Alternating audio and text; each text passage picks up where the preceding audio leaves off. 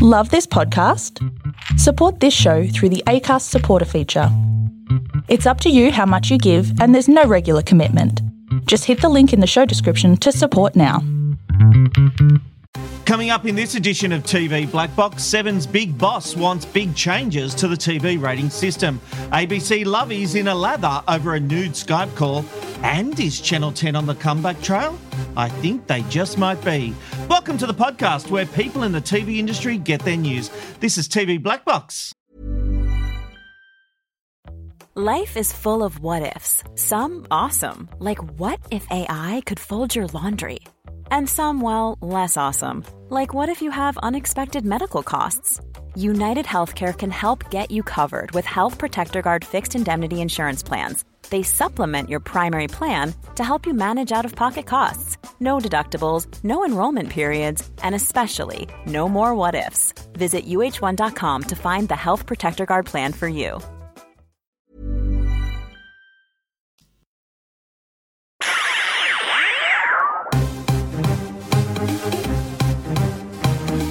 This is TV Black Box, bringing you the inside goss from the TV industry. We'll say hello to the panel in just a moment, but it was during this week in television history, homes changed forever.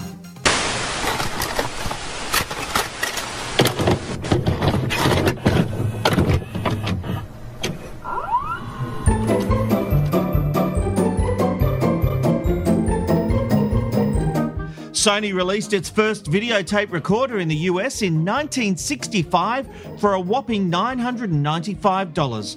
The average weekly wage at the time was just $57. It was, however, a discount on the first VCR ever produced. That would have cost you $50,000. Here in Australia, we had to wait another 15 years before we could press record ourselves. All right, let's meet the panel. Please welcome to TV Black Box contributor Aaron Ryan. Hello, Aaron. Hello, gorgeous people. Magazine writer Philip Kosh. Hey, everyone. The viewer's advocate Mulk. Press record. TV and radio presenter David Robinson. Hello there. And actress Sarah Monahan. Hello, Sarah. Hello. I am still in country and loving it, although someone could turn up the temperature. Please. Yes. You made a mistake. You came at winter. Hey, talking about that VCR, Philip and Mulk, you guys would probably be the only ones old enough to remember. When VCRs first came out, there was no remote controls. Obviously, we know that Beta was the better version, but because of the porn industry, VHS took off because Sony stopped the porn industry from using Beta or Betamax, and VHS was the tape of choice, and that's what made VHS sales go through the roof. Additionally, I remember when we had our first remote control for the VCR, which was on a long wire from the VCR. Yes. And it literally had a play and a pause. Yes. And the pause, you'd get the big static line in the middle. Yeah. My grandparents had exactly that where they plugged it in. Yeah. Philip, what was your first VCR? How at what age did you get it? What year are we talking?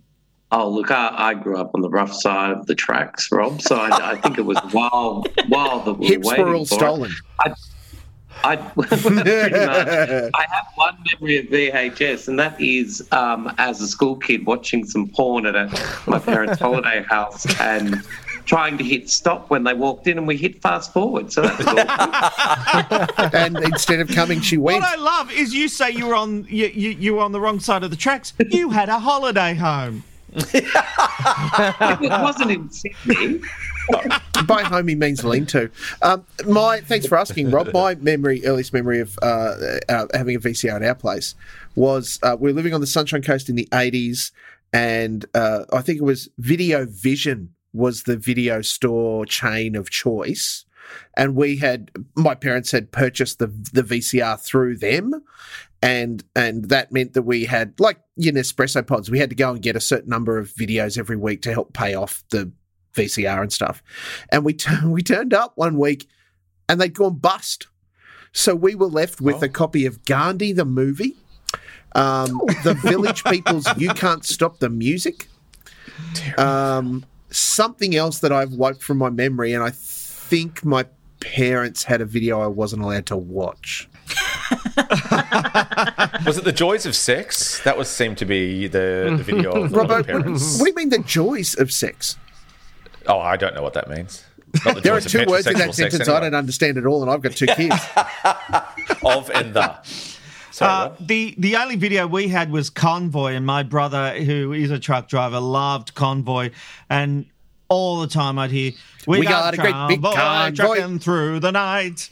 And I threw that tape out probably about 10 times, and he retrieved it from the bin every time. Here's another quick little anecdote. My baby sister loved The Sound of Music, the movie starring Julie Andrews. I think she was a mini Koshy. So my parents taped it off television one night for her.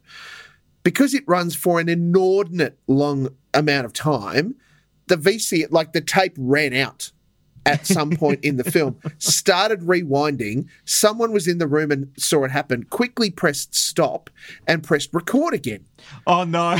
So she would come home and watch The Sound of Music most afternoons as a little person after school. And I remember watching it sort of as I grew up and went, I don't remember this 20 minutes of this movie at all. And it happened to be the bit that had 20 been minutes that overwritten was lost. when it rewound and stuff. It was like, hang on, she just went from being here to being, there are Germans? What? Oh, and the introduction of long play changed everything for people who recorded. Anyway, let's get into the news stories. Seven boss James Warburton is on the offence, making 2 big calls when it comes to streamers and ratings. First, he urged the Labor government not to force streaming services to invest in local content because it would only drive up the price of making Australian TV shows and films. He said the network celebrates the requirement to run 55% of Aussie content between 6 a.m. and midnight, but said they could do without the artificial competition. It comes as Screen Producers Australia pushes for a 20% quota on local content for streamers such as Netflix and Stan. But Warburton has once again joined in the debate about overnight ratings, calling for OzTAM to finally abandon them altogether. He said publishing such data is not representing consumers' increasing changes to viewing and that the industry has become complacent on the issue. Without wanting to delve into the ratings chat where it's just Mulk, Aaron and I, and the rest of the panel take a no-dose and have a bit of a sleep. Mulk, there's a couple of big calls here. First, the local content. This is interesting. I was under the impression that the TV networks wanted the streamers to have content quotas to even out the playing field. But interesting how Warburton is coming at this, because he's thinking, hang on, if they're all making productions, Aussie productions, the ones we want are going to increase in price. This is an interesting side effect of content quotas. Yeah, look, and it is the case. Mr. Warburton is the only person to have made this assertion, and he's a very smart man. He's, I think, got the right call on this one as far as how it will affect the cost of production. And for someone like Seven, who no longer make programs themselves, everything is a purchase. They have to be aware of what the impact of that's going to be on their bottom line. So a reasonable call and one to be aware of. I think it was also in this speech that Mr. Warburton also mentioned. Oh, look, I may have read it somewhere else. Apologies for being apocryphal. That he said to the industry writ large, give the ratings thing, like give the national ratings as opposed to 5 City Metro, give it a couple of weeks or give it a month run, and then let's see how we go, like to kind of test it out. And in that regard, Mr. Warburton is becoming a drug pusher, because that's exactly how they work. Just try it. And then we'll see how we go after the fact. Well, different because you don't get your daily fix. Yeah. I think he's asserting that you would get the daily fix. It's just including regional in the full number. So you get all three. You'd get three figures. No, but he's also saying you get rid of overnight. So that, to me... In that regard, that's an even bigger different situation, isn't it? So all of a sudden, it turns the conversation about ratings into... not even a conversation about ratings. We were talking before about dinosaurs, and I think this is the thing. I've always thought of the internet and streaming services being out on the horizon, and 7, 9, 10 are on the veranda of this outback homestead, and they can see this massive dust storm coming and they do nothing about it.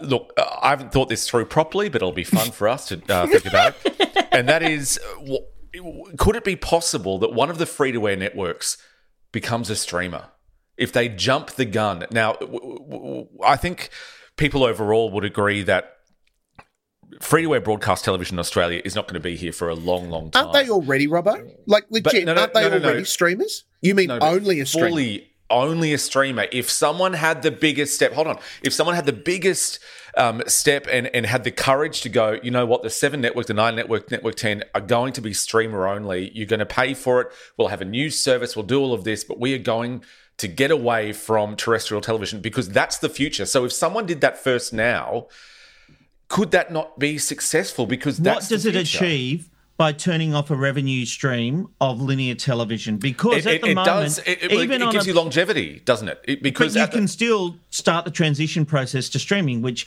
9 does with Stan, and they've got their online catch-up services of 9 Now, 10 Play, and 7 But they're all rubbish. Plus. Can I just say quickly on that?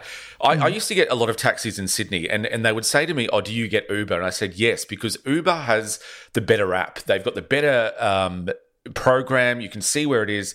And taxis was the legacy brand, obviously, there. Yeah. But they never caught up with an app. And you think, well, if Uber has an app that works, it can't be that hard to create one. That's what I see here, where streamers of the Uber and taxis are saying, well, we've got a catch-up service. It's 9 Now, 7 Plus, 10 Play. They're all shit. If you compare them to the way that the other streamers work, they are absolutely rubbish. Even SBS On Demand and iView are better than 7, 9 and 10, which to me makes it seem like they're more dinosaurs because they won't put the investment into the infrastructure of those playback services. They're rubbish.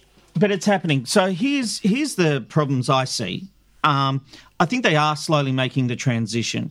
But slowly, you're not going to stop. Rob? Slowly. They're just slow. I agree.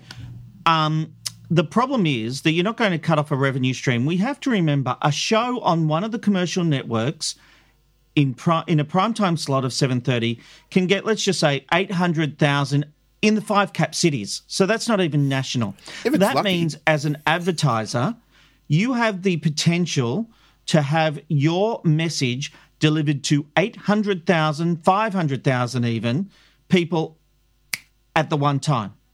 No other medium gives you that reach, okay? Now, I know that we're talking total TV now and national figures, and I'm really on the fence now about what the metric should be, whether it should be total TV, whether it should be overnights. The one thing I would say about this is when you're talking about advertisers, it's about them getting their message out. So if they are seeing, let's take Home and Away, right? What's that doing? 500,000, 400, 500,000, 600,000 now? Give or take. You're right. So let's just say 600,000. Home and Away is doing 600,000. I am McDonald's, okay? I put an ad into Home and Away. I'm reaching 600,000 viewers in that slot on the 7 network, 5 cap cities. Now, unless I then buy the spot in other markets, the national markets, my McDonald's spot might get to 700, 750,000, right? And then if you want to include total TV, it's only beneficial to me as McDonald's if my spot is also being seen by those BVOD services. So when you go and watch it on 7 Plus, if my spot is in there. So when we're talking about total TV, it is certainly an interesting proposition to talk about a holistic number and waiting 7. Is it 7 days? Are we going to wait 28 days? It's an interesting proposition to give the full number of how programs have performed. But as an advertiser, is it beneficial to me when I might only be advertising through a traditional linear method to try and reach a broad audience or even an audience or even a show that caters to my demos? Nothing else, and I repeat it, nothing else matches the broad reach of television. You can talk about digital marketing and digital placements. They do not reach the same way as television does as far as getting a message across with a video element. just before Aaron jumps in, because I know he'll have something valuable to add to this as well, both you and Robbo are in part right, Rob. The difficulty is he's coming at it from the consumer point of view with some interest and understanding in the medium, and you're coming at it from the other angle. I mean, we have known for years now that the network sales teams are not just trying to sell McDonald's the 5-city metro stuff. They're trying to sell them a national package and plug in your BVOD, catch-up ad packages as well, which is why we know when we watch the streamers to catch up on Home and Away, we get the same bloody ad every bloody ad break. Yeah. There isn't a slew of ads like you get on traditional linear broadcast. No, because they're not all taking it up. And that's the concern and the challenge in the midst of this. That delays Robbo's plan. Although it's weird, Mark, because I do know that advertisers love catch-up because it's an audience invested in the show. They're watching it online. They can't skip it. You can't skip the ads. And I do know that within advertising circles, catch-up is a sexy proposition. Forcing people to watch the ads a la Clockwork Orange style is a great return on investment. You can guarantee the audience have seen your thing. Well, or not. Yeah. I recently tried to watch something on Channel 7, Catch Up, whatever it's called. They have 8 ads in every ad break. 8. It was unbearable watching it. I just gave up and thought never again. So whereas that's my consumer point of view. On YouTube, you can pay the $15 a month subscription and just get rid of all the ads. Are people willing to pay for broadcast television as a streaming service? But that's that will be the next proposition. Right? But Aaron, you've remained quiet. I can see your brain bubbling away. What would you like to contribute? Look, I'll just say I definitely understand the point that James is making. 100% it's a valid point about overnights. I mean, when we see that 50 million people have watched Squid Game, it's obviously not people that watched it at 3 a.m. on the day that it was released live. I mean, that's over a day, a week, a month period. It's not talking about, a live element. And if you look at shows like, especially US dramas like 911 and The Good Doctor, 200,000 in overnight, not great at all. But these US dramas on 7, 9 and 10 are all getting 70, 80%, 90% uplifts across the week. So obviously to advertisers, they want to show, well, this is how many people are actually watching this show across that period. However, I do think that overnights have a place. I think it's like a jigsaw puzzle. They're one piece of the puzzle. So I think when you're putting out data, this is what happened in the overnights. This is, what happened after a week. This is how many people are watching on BVOD, because people are watching it differently. As I said, US dramas is very different to the news and obviously live sport where people aren't catching up later. So it's just about having the complete picture. So I understand why he wants to get rid of the overnights. I don't think he actually really believes that will happen, but it's just the point. And that was the point Molk was saying when he was saying, even if we can get rid of it for a month, he was talking about the overnights, for a month, just to see what sort of data it is that comes out. So I think it's interesting a point, though. The only challenge I'd make, Aaron, and I agree largely with what you're saying, is that the US drama's getting an 80% uplift looks great in the context of the percentage, but when they're coming off a low base, 80% of 125,000 viewers is not a huge lift. It does help, but they are getting an audience.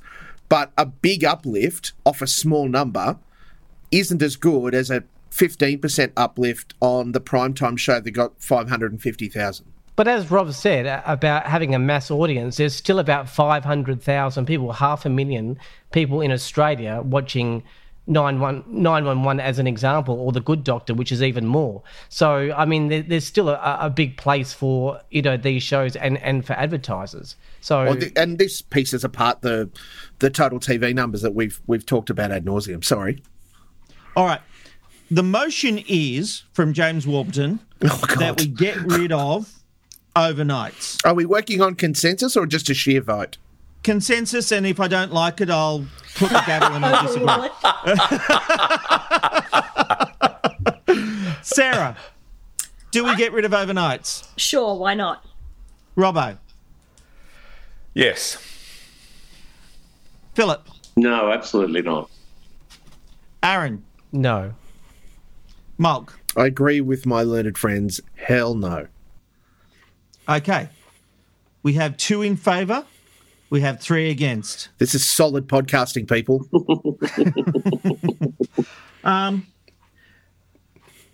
I'm open to the idea. I think I wasn't aware that the fence was an option. Yeah, this is like Rob at a sex club. I'm open to the idea. I'm going somewhere with this. Your Honour, and I'm Your Honour. I'm talking to myself. You can't Your do Honour, that. That's not how this works. Can I have some leverage? Well, you better be going somewhere, McKnight. I am, Your Honour. Oh, Bear God. with me. High quality podcasting. Strap in. I think James has a point. I think there's a couple of things he's trying to do to increase the overall perception of television numbers, and I understand that. But, and the big but is here, does he want national? Does he want total TV? There's a couple of different arguments. I don't think at this point in time we are ready to get rid of overnights, and I think he needs a stronger case, and so the motion is denied. We will not be removing overnights for the time being. And I'm sure the 7 boardroom are shaking at this announcement. You would be surprised. They all listen. And they all see what what you've got to understand about this podcast is that we are lovers of TV. We talk about the product that they make, and they do listen because they know we care. And we're not being smartasses. We're not being arseholes about our opinions. They might still disagree, but I do think this podcast sometimes speaks for the industry. It's everyone's dirty little secret. Yeah, we are. Everybody says they don't listen, but we all know they do. Anyway, for Network 10's biggest shiny floor show, there's one thing that isn't masked, and that's the exit sign. Oh, my God. Jackie O is the latest judge to say goodbye to the mystery singing show, following in the footsteps of Denny Minogue and Ursula Carlson. Rumours are running hot. Are they deserting a sinking ship? Jackie O took to Instagram and said, "It's been an incredibly tough decision, but I've decided to step away this year. Filming always coincides with school holidays, and after 3 years of missing out, I've decided to spend my mid-year radio break holidaying with my daughter while she's still happy to hang out with her mum." The Herald Sun reports fellow radio personality Abby Chatfield will be her replacement. Dave Hughes is the last person standing from the original lineup. Now, this is interesting, Philip, because there was an article on TV Black Box suggesting this may be a line divided by radio alliances. Yeah, well, Abby works for the same network, doesn't she? So as Hughesy? I'm sure there would be some cost savings there too with the 2 salaries if you compared Abby to Jackie O. No, I was just going to say, that said, look, I've always found Jackie O quite fascinating in that she seems to be quite passionately pursuing a TV career, and yet nothing really has ever worked that she's done on TV. You know, she wasn't great on Pop Stars. Australian Princess was a disaster. 2 words, Thorpe's Angels. Okay. Yeah. I just look, she's so successful on radio. Perhaps it's a challenge that she's just desperate to succeed at. But, you know, I don't know, maybe stay in your lane. Maybe she's given up on TV because she's one of the highest paid people in radio. Radio stars actually earn more than TV stars. And if sometimes work-life balance makes a difference. There's a couple of parts at play here. Sorry to jump in on you, Philip. One is, yes, there's some cost saving to be made. Also, as Kevin Perry, who wrote the article on tvblackbox.com.au, rightly pointed out, Jackie O works for ARN, and Abby and Hughesy work for Southern Cross Austereo, which was what I was just saying. Yeah, the regional partners of that. And just to boot, somebody, and I can't remember who they are, I apologise, has commented on that article and said, Isn't Jackie O hosting Love Island Australia now in lieu of Sophie Danny. Monk? Is Danny? Hang on, Danny went over to the UK. No, Danny's doing the show about Just a Boy. She's going to do a UK thing. So I do recall reading something around this. I do believe it is scuttlebutt. I can't confirm that that's the case. However, it would make sense that Jackie O's off to Spain and can't do The Masked Singer. TV Black Box bringing you Scuttlebutt since 2018. Full of it. Sarah. I just like Channel 10 to know that I don't have children and I am very available on holidays. I asked Sarah, I said, are you staying in Australia because you're doing The Masked Singer? And she said, I can't sing, Dal. And I said, that doesn't stop them. That's right. Can I just make a point about Channel 10? I think the show will be fine. It's the format, not the people, as much as I love Jackie O. I disagree. I think Jackie O is actually really good talent on TV. I just think she's never found that project. I think that's the problem. Masked Singer was a good fit for her. The Masked Singer's been the only thing that's worked for her. Yeah, which she was really great in. To me, Masked Singer will be fine. Maybe they'll bring back Lindsay, maybe not. Maybe they'll find someone else. They'll cast that well. Abby Mickelson's bestie. Yes, indeed. Abby, we need to get Abby to ask Lindsay what's going on. Producer to the stars, Abby Mickelson. That's her actual title. I'm excited for Abby to go on if she's going to be on there, because I think she's good talent. I agree. She's really... Channel 9 had her doing... Abby or Lindsay? Abby. Okay. Abby... Chatfield, and our Abby is good talent too, of course. But Abby Chatfield, Abby Chatfield did a great job on the Channel 9. Was it the After Married at First Sight show she was doing? Yes, that was a real discovery, which I think has really helped her career. But here's my thing about Channel 10. I think what we're seeing is a few pieces come together that is actually going to put 10 in the driver's seat in the coming years. And what I mean by that is if they do get the AFL, which I think they're a real chance of doing, Paramount that money. Is going to be a major thing. Paramount money. Major. Yeah. I already Paramount bought money. stock in Paramount. Well, there you go. You can day trade anywhere. Then they're trimming the fat, like getting rid of Bachelorette and things like that. But there seems to be a manoeuvre in the programming stakes. Didn't the other night they actually beat Channel 7 on the primary channel? Yep. That happened. I know they've had bad Saturday nights. The A-League was a bad Monday investment, night last week right? they beat them. And Right. We're still waiting for NCIS Sydney. That's going to be amazing. That's going to maybe happen. that's why Sarah's still here. So here's my great prediction. I think a year or two ago, people like myself were ready to write Channel 10 off and do the eulogy. I'm not so sure anymore. I think that if these things come off, they're back in the driver's seat and could actually give the other networks a run for their money. It's all dependent on getting the AFL, though. Oh, and Rob, without preempting our ratings chat that we will have, Monday nights with Have You Been Paying Attention and MasterChef on 10, if they could fix their 6 to 7:30, honestly, bullshit. Well, they've got to throw it out and start again. I know, but that is what is stopping them from winning a weeknight, because they won everything up until about 10 o'clock. And they did last week. And since Have You Been Paying Attention has arrived, and the cheap seats is not doing the same money, but it's doing good money nonetheless, that puts it in a similar position.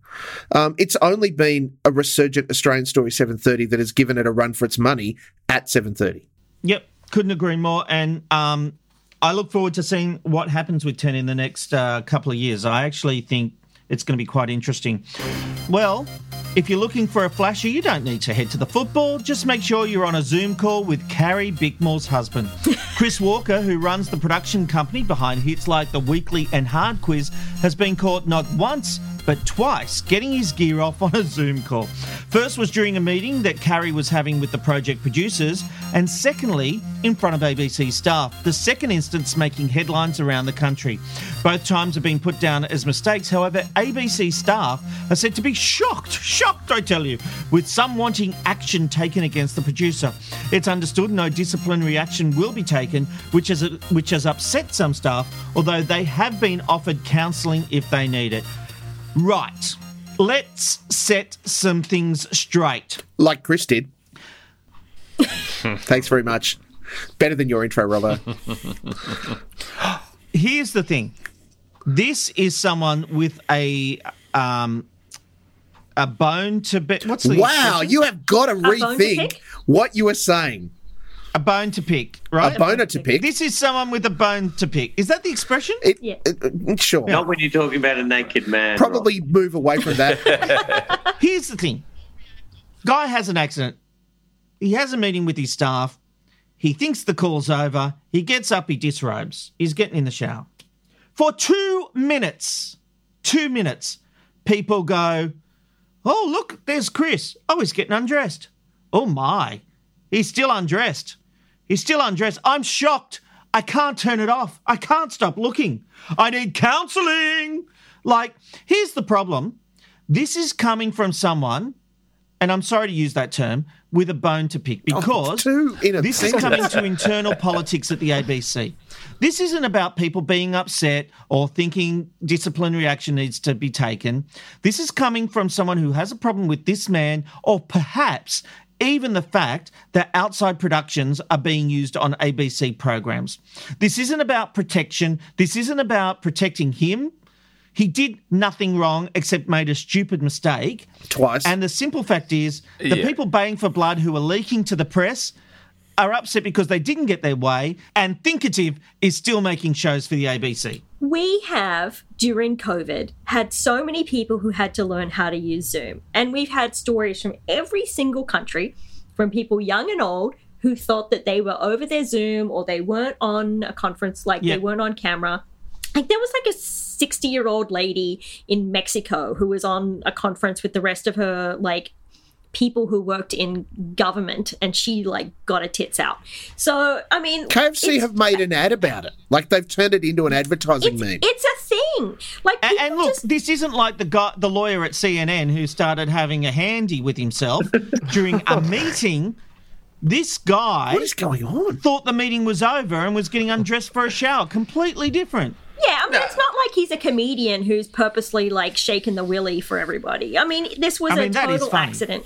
But, What comedian did that? I think this is... He made the mistake twice. Anyone who's in television knows from a very early age that there's always a hot mic and there's always a hot camera. I just think this is gross. The first time it was leaked by Carrie. So that's the thing. So it's already been leaked. Did he know she had the camera on? She knew that she was on a production meeting, and he walks out. She's a television presenter who's crossing back to Australia for her show. He then comes out naked without checking anywhere that maybe, just maybe, like she told him when they were having dinner the night before, that early in this morning for local time and Australian time, I'll be doing a live cross into the show that I used to host. He then comes out with his dick out. I just think, and then does it twice. I think it's on purpose. I think it's ridiculous. I think it's a fetish. Sorry, are you suggesting for 1 minute that he flashed the ABC lovies on purpose? That's what Robbo suggested. Who has a meeting, right, and then thinks in television, who goes, I just want to make sure that I'm going to have that computer facing the shower, but also facing where I'm going to get changed in front of. What a load of rubbish. I think a lot of people would shower after a TV meeting. I don't believe it for a second. Twice? I don't think so. Fetish? Robbo, yes. Robbo, if you're having a meeting about ABC content, you need a shower. Oh, hang about. It's got nothing What is going on? That was just a joke. It was a joke, everybody. Can I just Somebody's weird. never going to get anything at the ABC again. It's just odd. I just think it's weird, and it's just... Well, I think you're all missing the point that Carrie and her husband are both nudists. They are. Carrie mentioned on Would I Lie to You that she answered the door to one of her kids' schoolmates. Oh, that's right. It's a whole family fetish. Thing. Yeah. I'm telling you. They're just comfortable in their sexuality and their nakedness, and they just don't think about other people being frightened or terrified when they see them naked. And if they were Fred and Mary down the street, it wouldn't be a problem. I don't care what the Bickmores do behind the closed doors, but I don't want them shoving it down my throat. I don't want to see it. Yes, I don't want to have it. Seriously. What is going on with you tonight? Just, as one final comment, the lovies needing counselling, are you serious? I don't know that it was anyone needing counselling. Get over yourselves and get a real job. I don't think it was anyone needing counselling, Rob. The ABC made available. Said. They were offering counselling. They made you offer counselling when you've got... One or two people went on about the whole scenario and said, oh, this is outrageous. You've got to sack him. Oh, we'll give you some counselling. Well, the challenge is that the ABC can't sack him from his company. They can say, we don't want to take your very popular TV show, which probably they won't do. Weirdly, in their recap of the week, they missed that story. Oh, it might happen this week. Yeah. We'll see. Okay, after international border closures in 2020 and Sydney in lockdown in 2021, Australia's Got Talent is finally making its way back to our screens.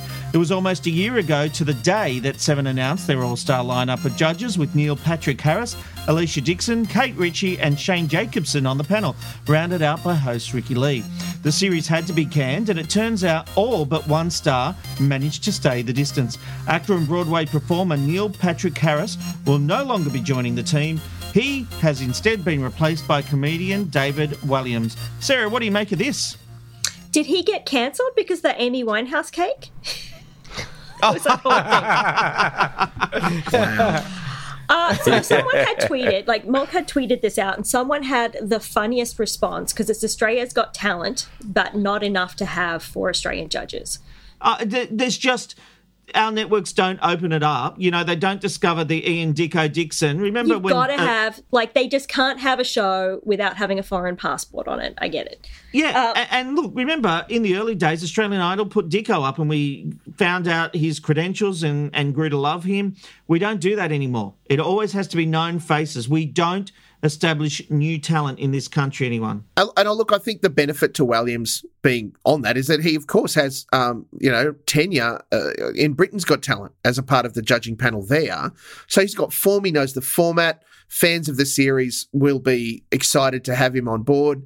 And I'm sure that there are media frothing at the mouth to interview Mr. Williams because he's smart, Absolutely. He's funny, and certainly very self-deprecating. I think that's part of the attraction to having a Brit, you know, like him on the panel. I can't wait to see him go on Sunrise and dress as Kochie and try to take over the show. I'm super excited to see Kate Ritchie on there because always a fan when a child star grows up and becomes successful on something, and she's done. I followed her career because we used to be the only kids who would go to Channel 7 parties. Yeah, so, of course. I love doing all her. that coke together. Yeah, Cola, obviously. Hookers, racking up in the bathroom. But no, I'm thrilled that she's doing it, and and I guess it's the former child star's time because they were going to have Lindsay Lohan on Masked Singer, so good for her. Power to her. I'm very happy.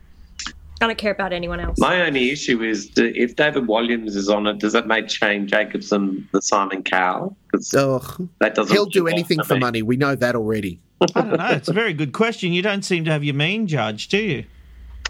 Well, who's this Alicia Dixon? What's her for? She's from Britain's Got Talent. She's great. Yeah, but will she be the mean judge in Lou? She'll play the role of the international pop star with a heart of gold who just loves everyone. But that's also what Kate Ritchie's doing. Oh, we might have a casting problem here. Maybe we're tired of bitchy judges and we're finally going for happy. No, we can't do that. I think it would be great if we actually just had nice people for a change. That's what Australian Idol's for. Whatever. Yeah, the biggest rating show is Married at First Sight. I don't think Australia's on your wavelength. Maybe this is the antithesis of that. It will be interesting, Sarah, if your theory postulated, in fact, is indeed the case. If they are going uber positive, like where everyone's the nice guy and they just want to see everyone succeed, to see how the audience responds to that. We're just tired of bitchiness, and we're going to have positivity for a minute. It would be an interesting turn and a welcome one, I'm sure. All right. Still to come on TV Black Box, a big name show gets the chop. We'll bring you our weekly ratings wrap. And just what has everyone been watching this week? We'll find out when we head into the TV binge box.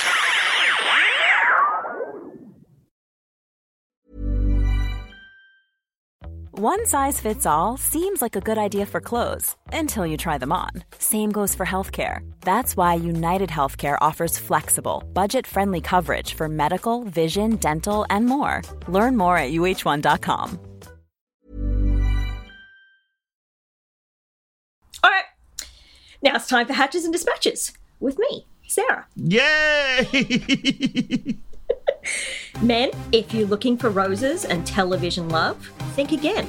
The home of reality TV love, Network 10, has announced there will be no season of The Bachelorette this year. Despite the show being included in 10's upfronts, Big Boss Bev has confirmed it will be screening this year. Knock me over with a feather at those things. I loved writing that line, I'll tell you. can't say Big Boss Bev. I think she just did, She's a boss, and she's a Bev.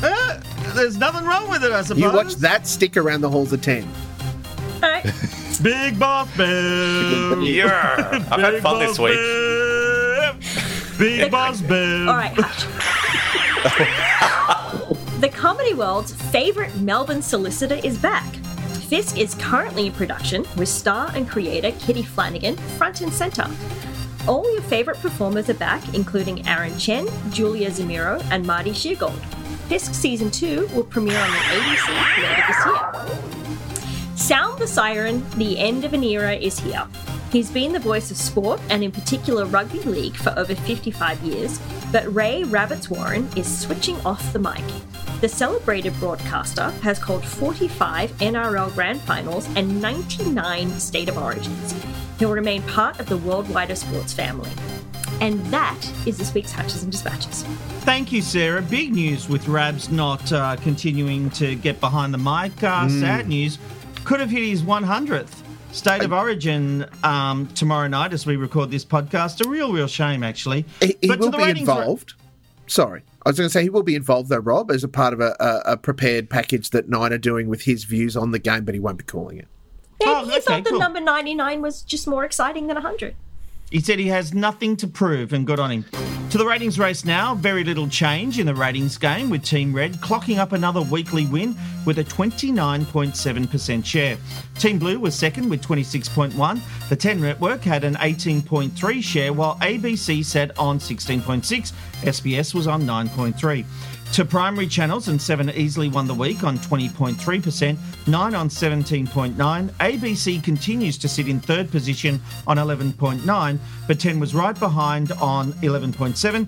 SBS was down the back on 5.1. 7-2 was a clear winner in the multi-channels. Sunrise continues to reign over Today, and 7 News won the weekly 6 p.m. news battle.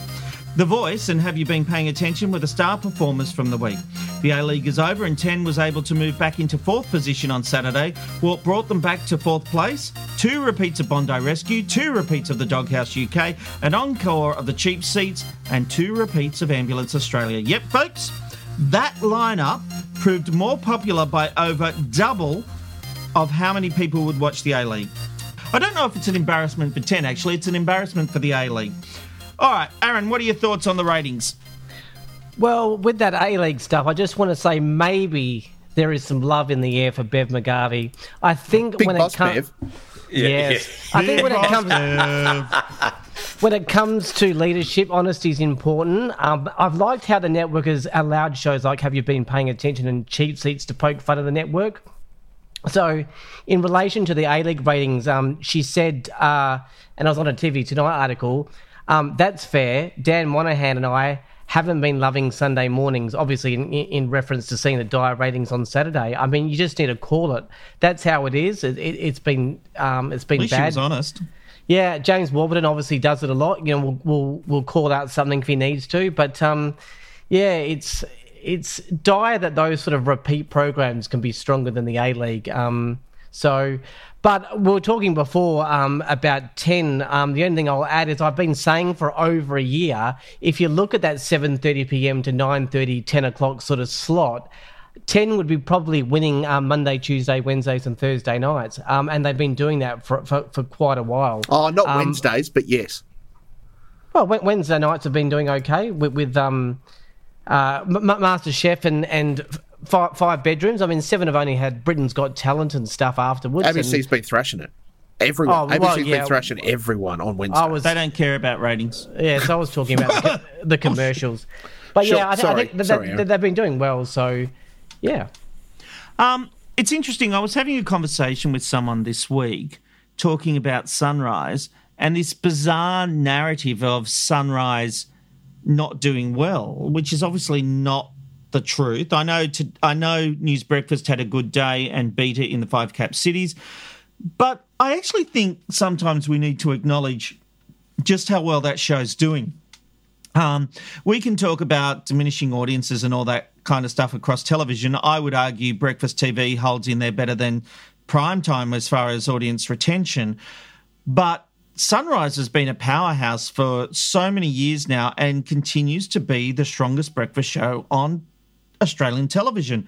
And that doesn't happen by accident, especially when you've got Today and News Breakfast throwing everything at it. So it was interesting having that conversation. This was obviously with someone at 7, but I agree with them.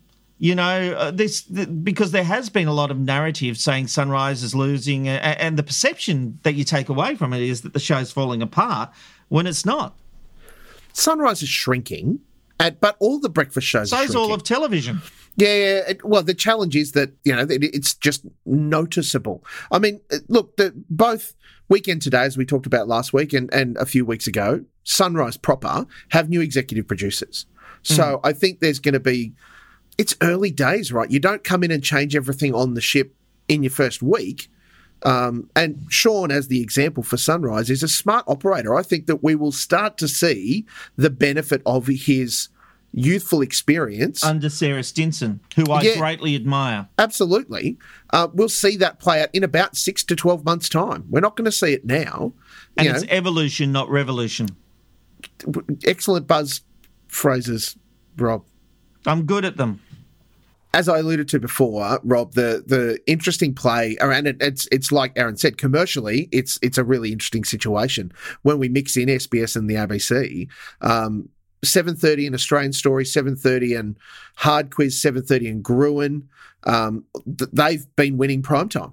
And then when you follow it up, have you been paying attention to a Great Business on Mondays, the Weekly, including, well, maybe not including, but EP'd by The Naked One, is doing good business paired with You Can't Ask That on Wednesdays.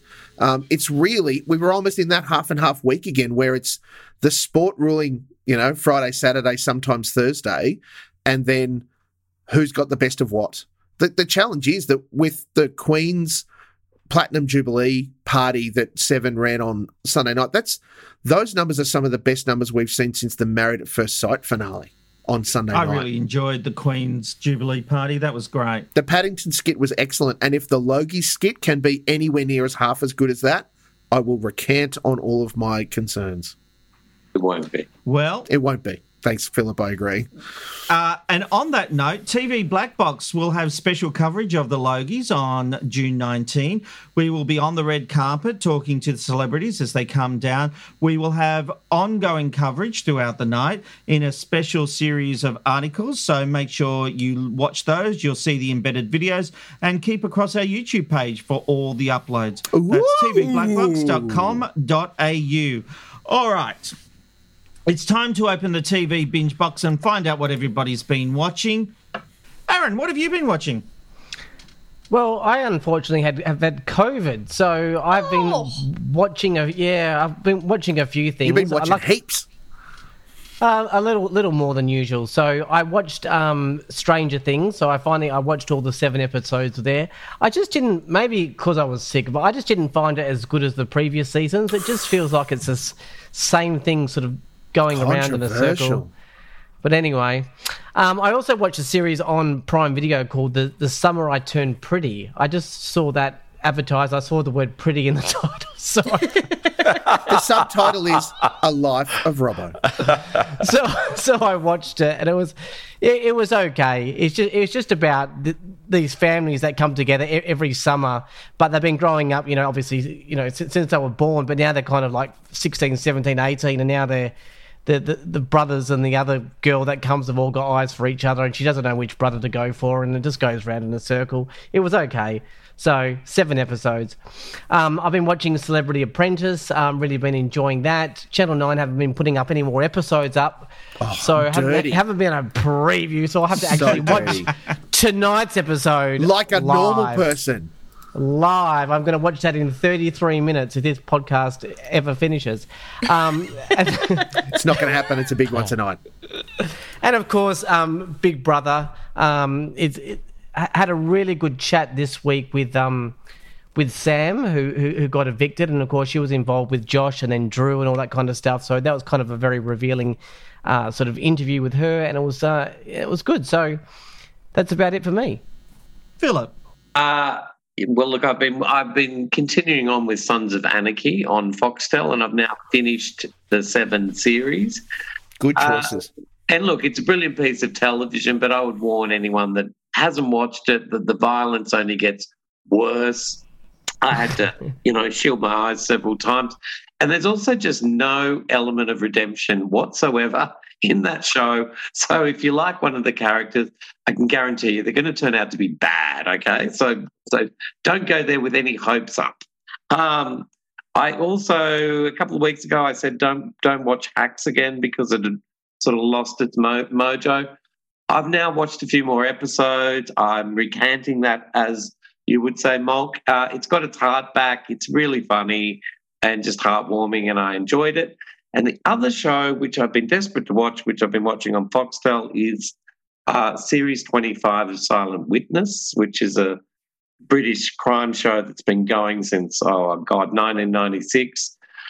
It's a sort of show that it jumped the shark for me a few years ago when it stopped being about police procedural stuff and started to be all about the personal lives of the characters, which me and a bunch of other fans really hated.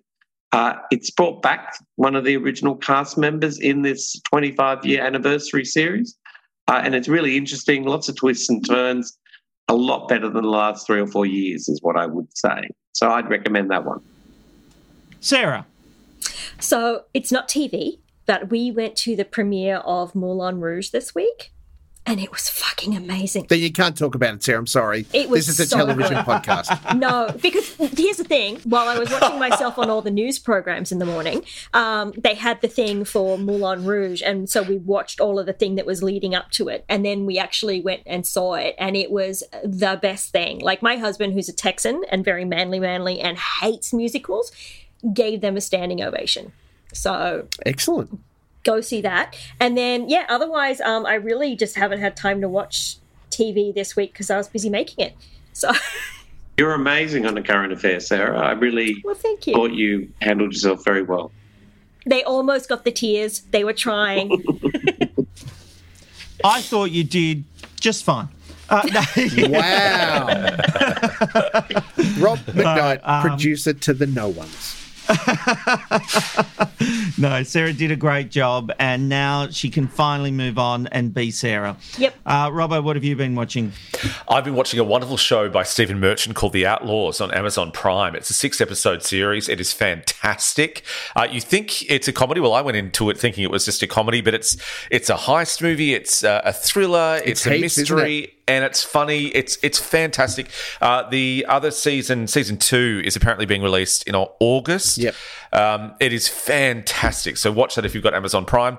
I've also started, I'm a little bit late, on a little show. I don't know if you've heard of it, called Mad Men. I've just started watching it on the stand. Oh, it is fantastic. It is brilliant. What's it about? Yeah, really, really good. Yeah, it's about, I don't know, some hot guy called John Hamm. You better explain the concept to us because no spoilers, though. Rob will kill you.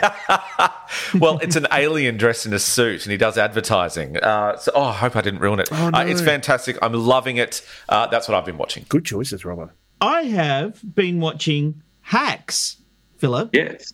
Because you were talking about it. I've taken a look at it on Stan, and I'm watching the first season at the moment, really liking it, very good.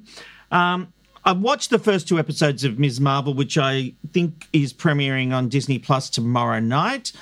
Mulk told me that. Thank you very much, Mulk. It's a great series. It's very different from other Marvel superhero movies and films and TV shows. But it's fantastic. It's got a heart. I really, really love it. We watched the Queen's Platinum Jubilee Party, which I just thought was really good. Here's the thing with that. Fantastic production. The use of 3 stages, very well thought out. Everything was brilliant, except the directing. The directing was shite. They should have brought in an Aussie to do it. Aussies know how to do live event television. Whoever directed this was obviously the work experience kid who wouldn't be able to get a job in Australia. I thought, despite having 50 cameras, everything you could want, this person did not know how to direct an arsehole. So, just as well the arsehole was low on the run sheet. It wasn't there. How? I just thought that was the only thing that wrecked such a great event. And it was a great event with really bad directing. Really bad. Like, I'm not even talking slightly bad. I'm talking like go back to school and learn your craft bad. Was it worse than the bushfire appeal? Rob can't say. Okay. I've also been watching Star Trek Lower Decks on Amazon Prime Video, I've been watching and really, really enjoying. Yes. And like you, Sarah, you went to the premiere of Moulin Rouge. I went to the Brisbane premiere of 9 to 5. Oh, what a fabulous treat. And Robbo, all I could think about was that time you and I met Ms. Dolly Parton in New Zealand when we went there for an interview with her. Yep, she's wonderful. She's beautiful. And that show, I've listened to that soundtrack for years and I can't wait to see it. And people who've listened to this podcast will have heard the story where I had to spend 7 minutes trying to field conversation with Dolly while I waited for the aforementioned David Robinson and host Sarah Harris to arrive because Dolly turned up late and her manager, and I said, "You're early," and her manager said, "Dolly's never early, she's on time." And I went, right. Yeah. Okay. 7 minutes. I got to speak to Dolly. Couldn't tell you anything I said. All right, Mal, bring us home.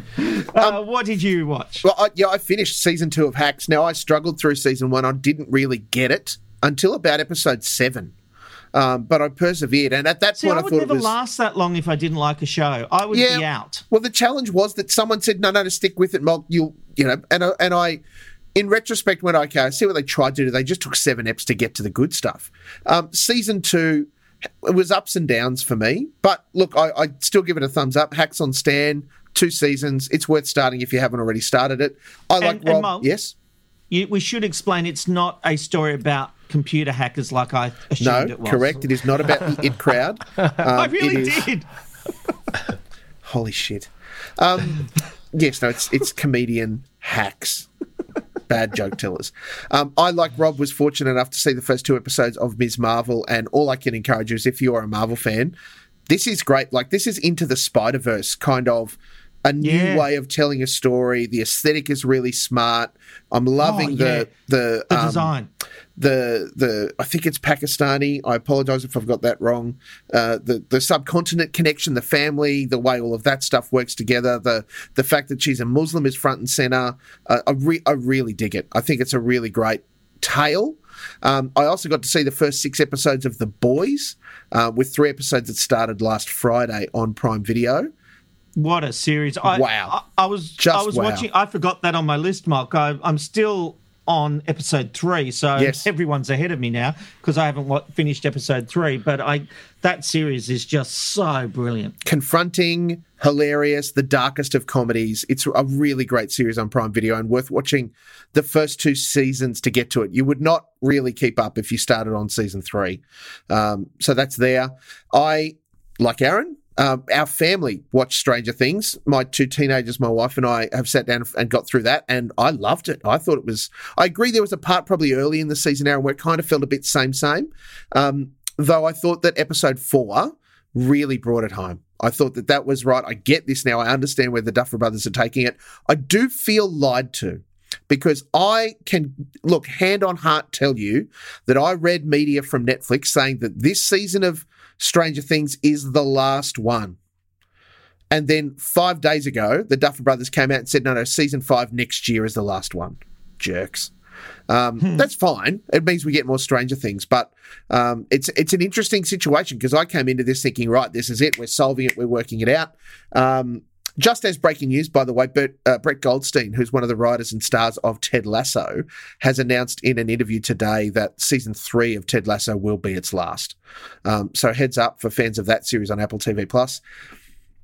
I watched Girls 5 Ever on Stan and was surprised how much I laughed at it. A really excellent no laugh track sitcom. It's really quite funny, really sharp. Loving The Orville on SBS Viceland. And the big one I want to mention on my way out, apart from John Oliver's request to the Yarra Council to sell him their now defaced banana statue, and he's going to give them his crocodile flipping the bird that's been pointed at Dr. Oz's office. That's on last night's episode. It's very funny. Obi-Wan Kenobi on Disney+. Hot damn. Yeah, love it. I'm back in. The little girl that's playing Leia, give her an Emmy now. She is Carrie Fisher. Spectacular. Yeah. Doing such a great job. The tale that they have written is brilliant. At this point, I would say to you, Disney can do no wrong with their Star Wars television stuff. It's really going great. The first 3 episodes are out. Episode 4 drops this week. There's only 6. This is a limited series, so there's only 6 episodes. I would be deathly surprised if she doesn't at least get nominated, the young actress who plays Leia, next year. Well, last week I said I was unsure. I wasn't convinced.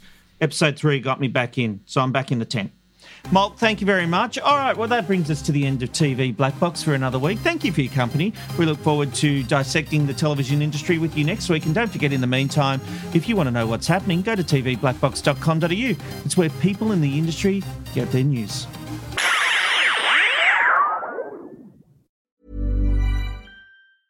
Even when we're on a budget, we still deserve nice things. Quince is a place to scoop up stunning high-end goods for 50 to 80% less than similar brands. They have buttery soft cashmere sweaters starting at $50, luxurious Italian leather bags, and so much more. Plus, Quince only works with factories that use safe, ethical, and responsible manufacturing. Get the high-end goods you'll love without the high price tag with Quince. Go to quince.com/style for free shipping and 365-day returns.